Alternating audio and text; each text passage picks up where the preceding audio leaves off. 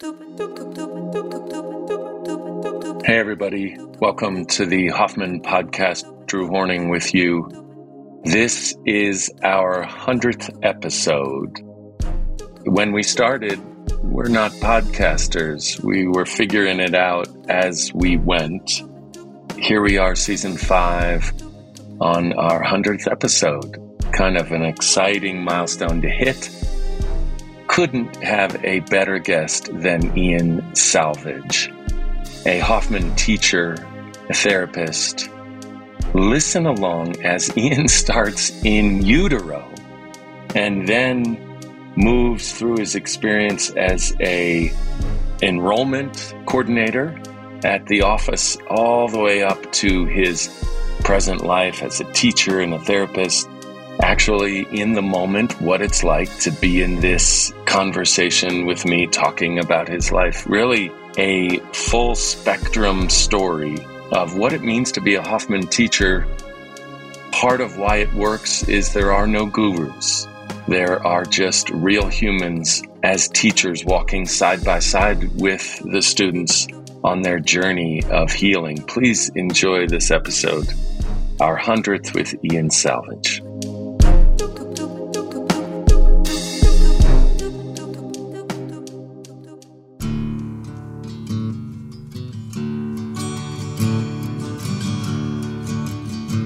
Welcome to Love's Everyday Radius, a podcast brought to you by the Hoffman Institute. My name is Drew Horning, and on this podcast we catch up with graduates of the process and have a conversation with them about how their work in the process is informing their life outside of the process, how their spirit and how their love are living in the world around them, their everyday radius. Hey everybody, welcome to the Hoffman Podcast. It's Ian Salvage that is on the show today. Ian, welcome. Thank you, Drew. Glad to finally be here. Glad to be finally having this conversation you and I have. Yeah. Been trying to schedule it, and I'm just really looking forward to it. Ian, you have a master's degree in counseling psychology from the Wright Institute. You're an associate marriage and family therapist. You specialize in somatic therapy, and you're a Hoffman process teacher. It's great to be having this conversation with you. Welcome. Yeah, I appreciate that. I'm actually a licensed marriage and family therapist now, so that may have been some old information you might have had there. To be licensed is not a small thing. No, thank you. So tell us, Ian, a little bit of your story of who you are. I am one of 7 children, actually. And so mixed in there is a couple of stepbrothers, and I have 4 sisters, so a really big family. When I was thinking about getting on this interview with you, I actually had to really ask myself, like, what is my story? Like, who am I? I'm not really a big sharer. I'm a much better listener. And so it was nice to kind of look inward and say, hey, what is my story? Where am I coming from? And a couple things came to mind. When I think about my childhood, my story kind of started like all of us, obviously, in utero. Meaning, when my mother's pregnant with me, she was severely depressed, like really, really depressed, even suicidal ideations. Like she was really going through a lot. And so, one of my first somatic memories, so the memories of my body, is, really kind of being in some really deep emotional pain, like in my nervous system. And, it took me many years to kind of come to that. My mom was able to share a lot with me. But, that was a big thing for me was I was learning at a very young age and throughout my life that emotions were overwhelming. They're really, really big, bigger than what I was developmentally ready for.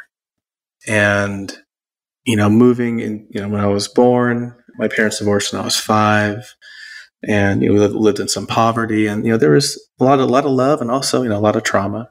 And I learned this really amazing strategy called disassociating.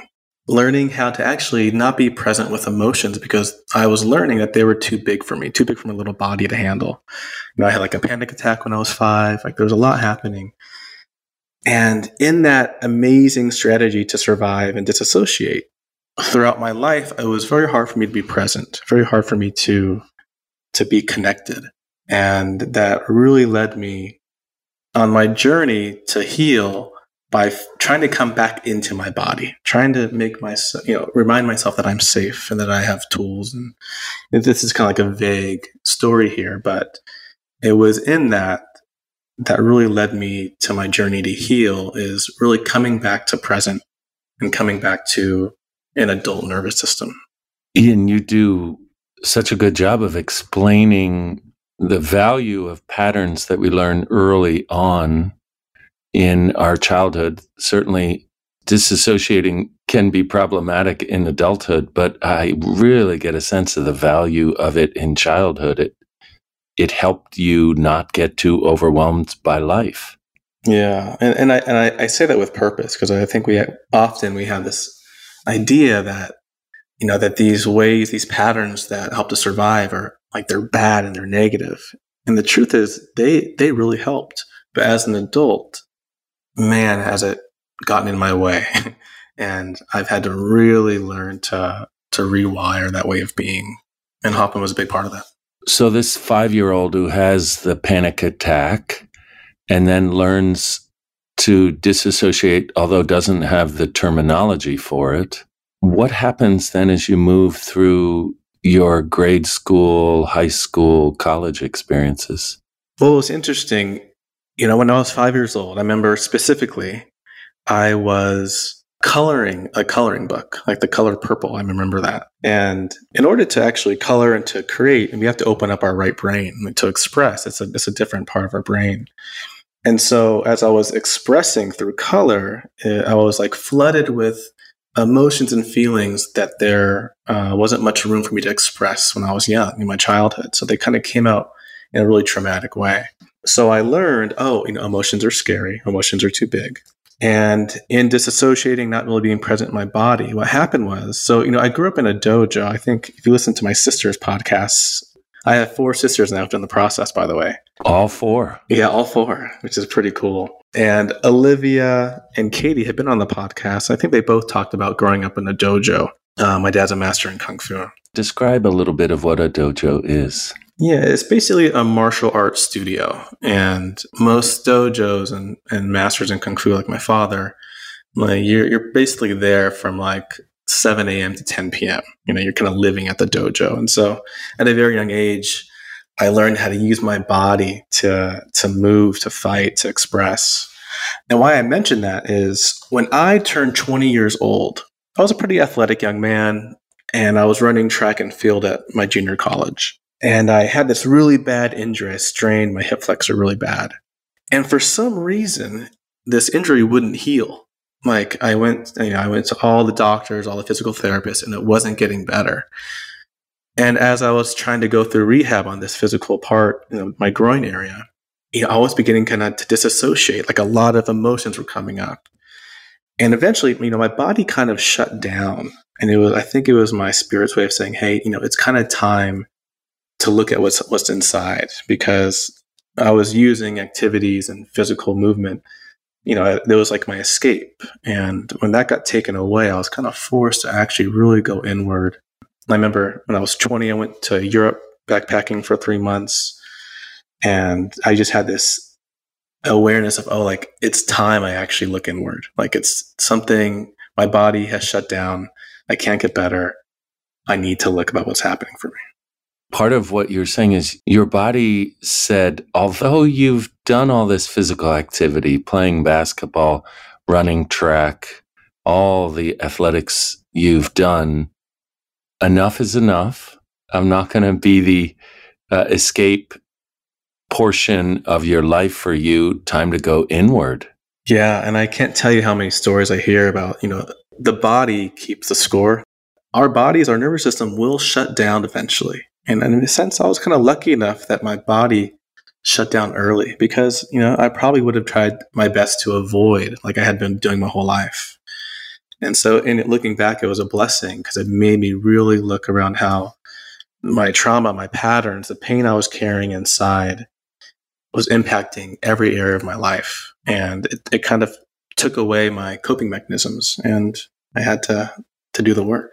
This part of your groin area wouldn't heal. And so what did you do? Did you go to a therapist? What was next? Yeah, so I was working with this man named William Lewis. Actually, he's an energetic healer, an amazing practitioner. So he works with the body and works with energy of the body. So I went to go see him. I was maybe 21 years old, and I was in a lot of pain, like a lot of physical, like chronic pain from my body being really tight and not being able to move like I really wanted to.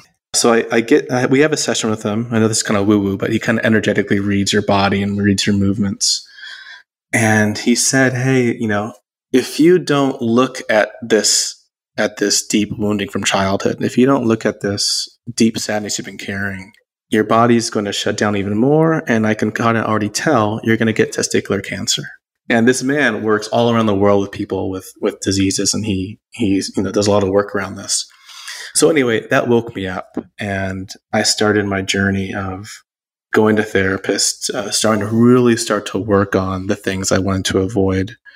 And when I was 17 years old, going back, my mom went through the Hoffman process, and she had a big shift when she came back. And I had dropped out of college at this time. I think I was 24. I dropped out of college, and my mom said, hey, if you're going to drop out, go the Hoffman process and just see how that can support you. I did that, and my journey's been starting ever since then.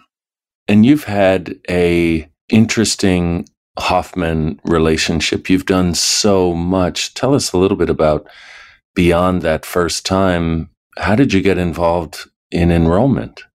Yeah, so I did the process when I was 24, and then went back, graduated from college, and Hoffman was hiring as like a program registrar. And someone sent me an email saying, hey, I got my undergraduate was in psychology. So I figured, hey, this could be a good place to start. And I applied.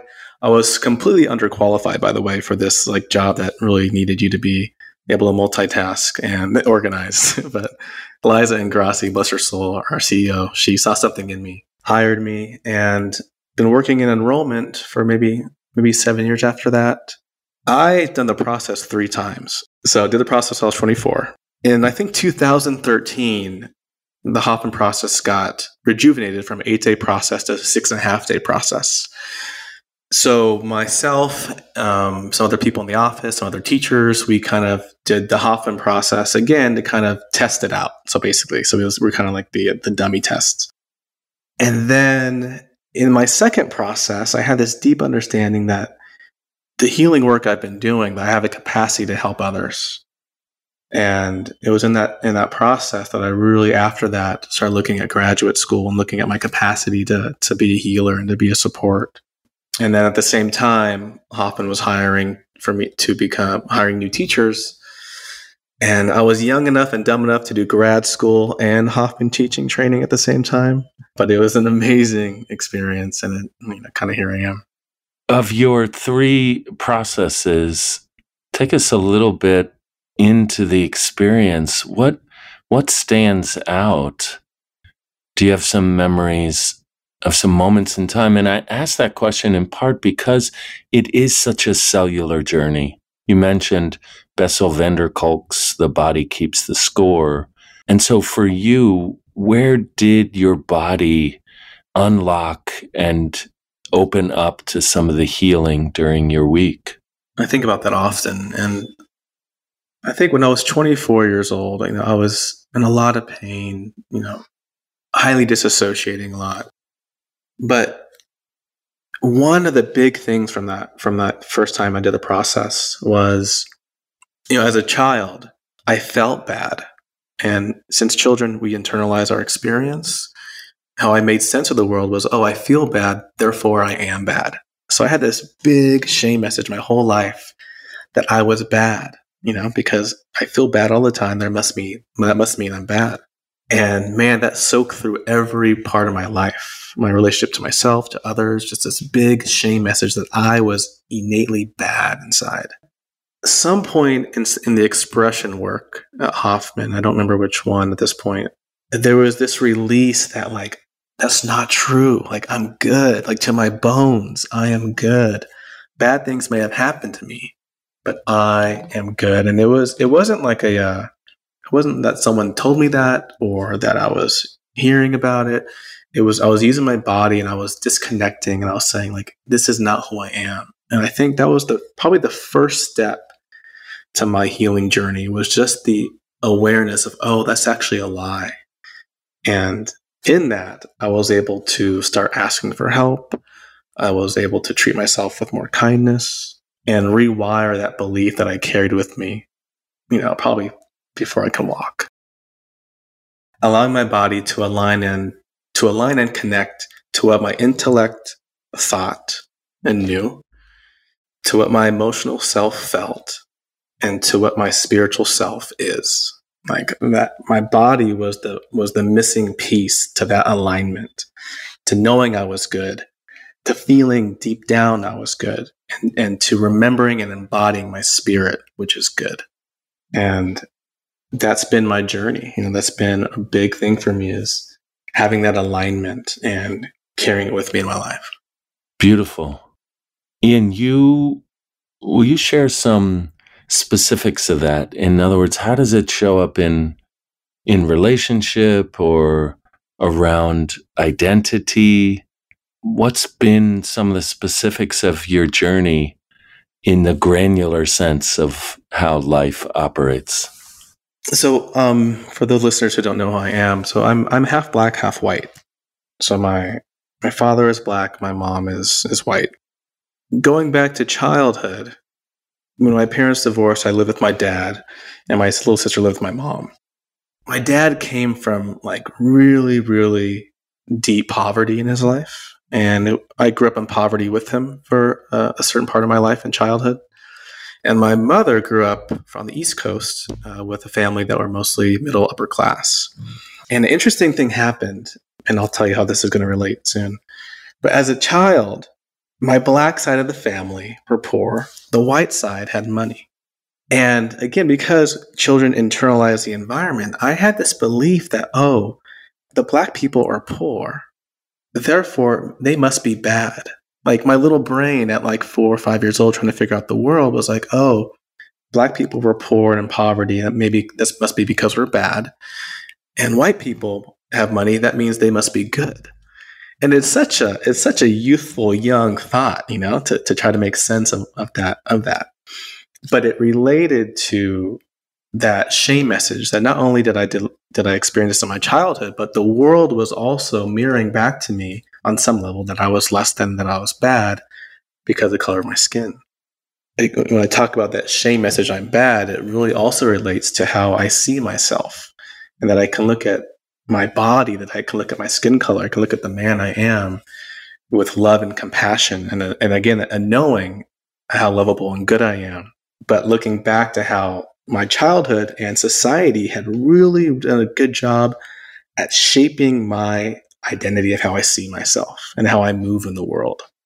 And it was a really, really big healing for me, is to rewire that shame message that came from multiple aspects from my life. The process was integral in that journey? Yeah, the process was integral in understanding that my shame message was not true. The process doesn't necessarily talk about society and racism, but it talks about the shame that we take on from our families, and also how society is impacting our families. And that was a big healing, and still is to this day, moving through that and navigating how I see myself. When you came out of your processes, did you engage family members, your dad, your mom, around this discovery around race and all you were learning and unlearning? Yes and no. I have some patterns of not necessarily expressing myself much. So as I was navigating that, I'm not sure how much I shared with it, but during COVID, 2 years ago, there was the big Black Lives Matter movement. It really kind of gave me more permission to speak about my experience and more permission to tell my story, and also invite invite people into my life to help them hold me in the suffering and the shame that I carried.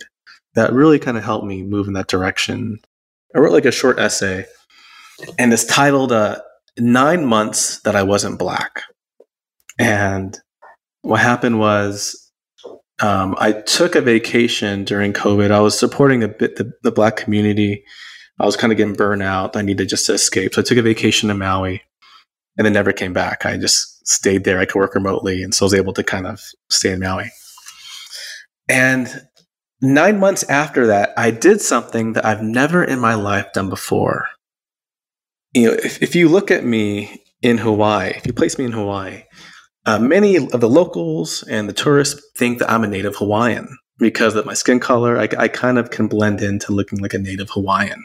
So most people don't think or know I'm Black. Long story short, I was walking to this park and a police officer was driving by.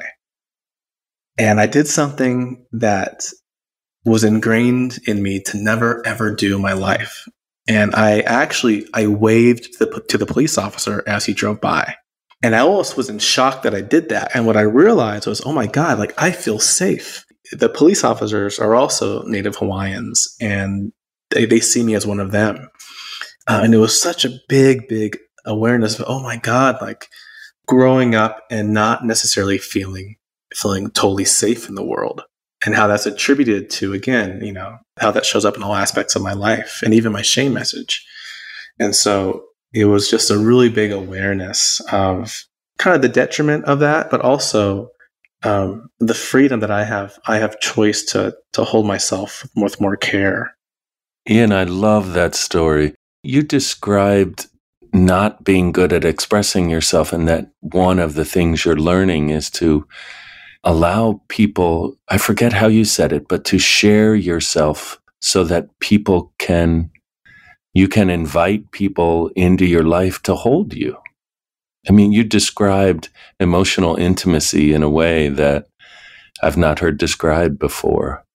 Will you say a little bit more about what that journey is like for you, given that's not your direct impulse?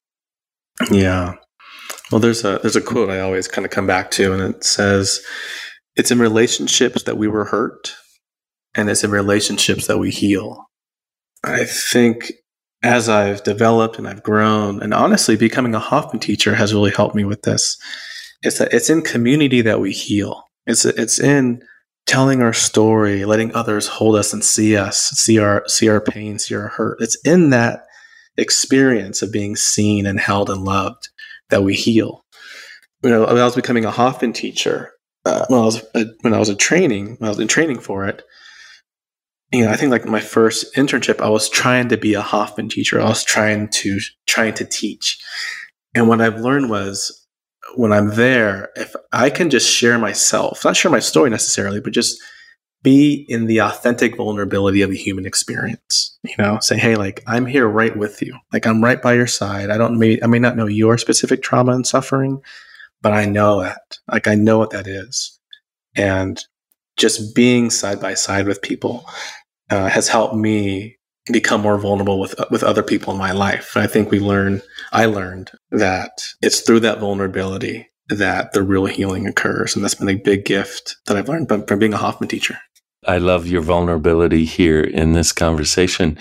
Will you contrast a little bit your work as a Hoffman teacher and your work as a licensed therapist? What do you notice in these two roles?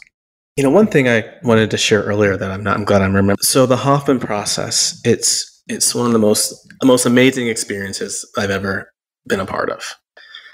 And the integration, which meaning like the time afterwards, is probably the most important part. So it's really the time after Hoffman that we really integrate and heal and transform. I mean, the week is amazing, but the real work begins afterwards, which I think most graduates can tell you. So as a Hoffman, as a therapist, I do a lot of work around the inner child, like reconnecting and learning to have more intimacy and connection with our inner child, using the body to help us process trauma and help us connect to our truth.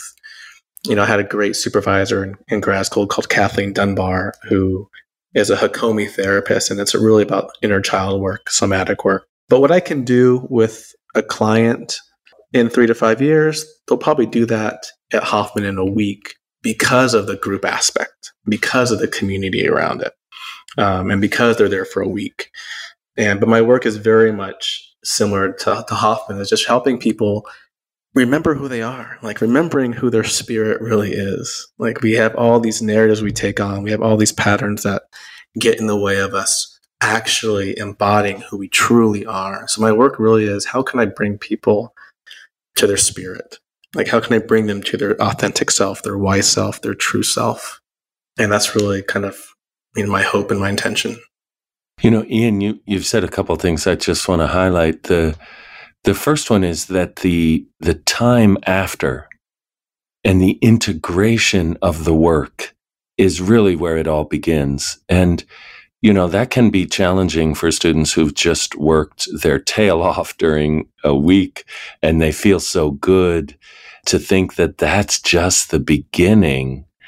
And so will you just share a little bit about what makes a post-process integration go well and what makes it go off the rails? What I've seen both in my personal experience and just being a Hoffman teacher, I think what stops us from integrating and healing is this belief that, I've done the work, therefore I should be perfect and fine and completely healed, or whatever that means. The real healing is in the relapse, meaning like you go the Hoffman process, have this amazing week, you go home, and then you find yourself in patterns. You find yourself in these old coping mechanisms. You find yourself getting kind of lost in negative patterns. And the real healing journey is, how do I now come back to my truth? Like, how do I see this, hold myself with love, ask for support, and come back to my spirit? It's in that kind of getting lost and coming back, getting lost and coming back. It's in that pendulation that we integrate and heal. And I think many people aren't aware that it's in that journey that we come to ourself, we come to our truth. I made a lot of mistakes after Hoffman. I'm going to continue to make mistakes. And the way I hold myself with love and come back to my truth is the real work. I know I'm kind of repeating myself, but I think it was a really important lesson I learned there.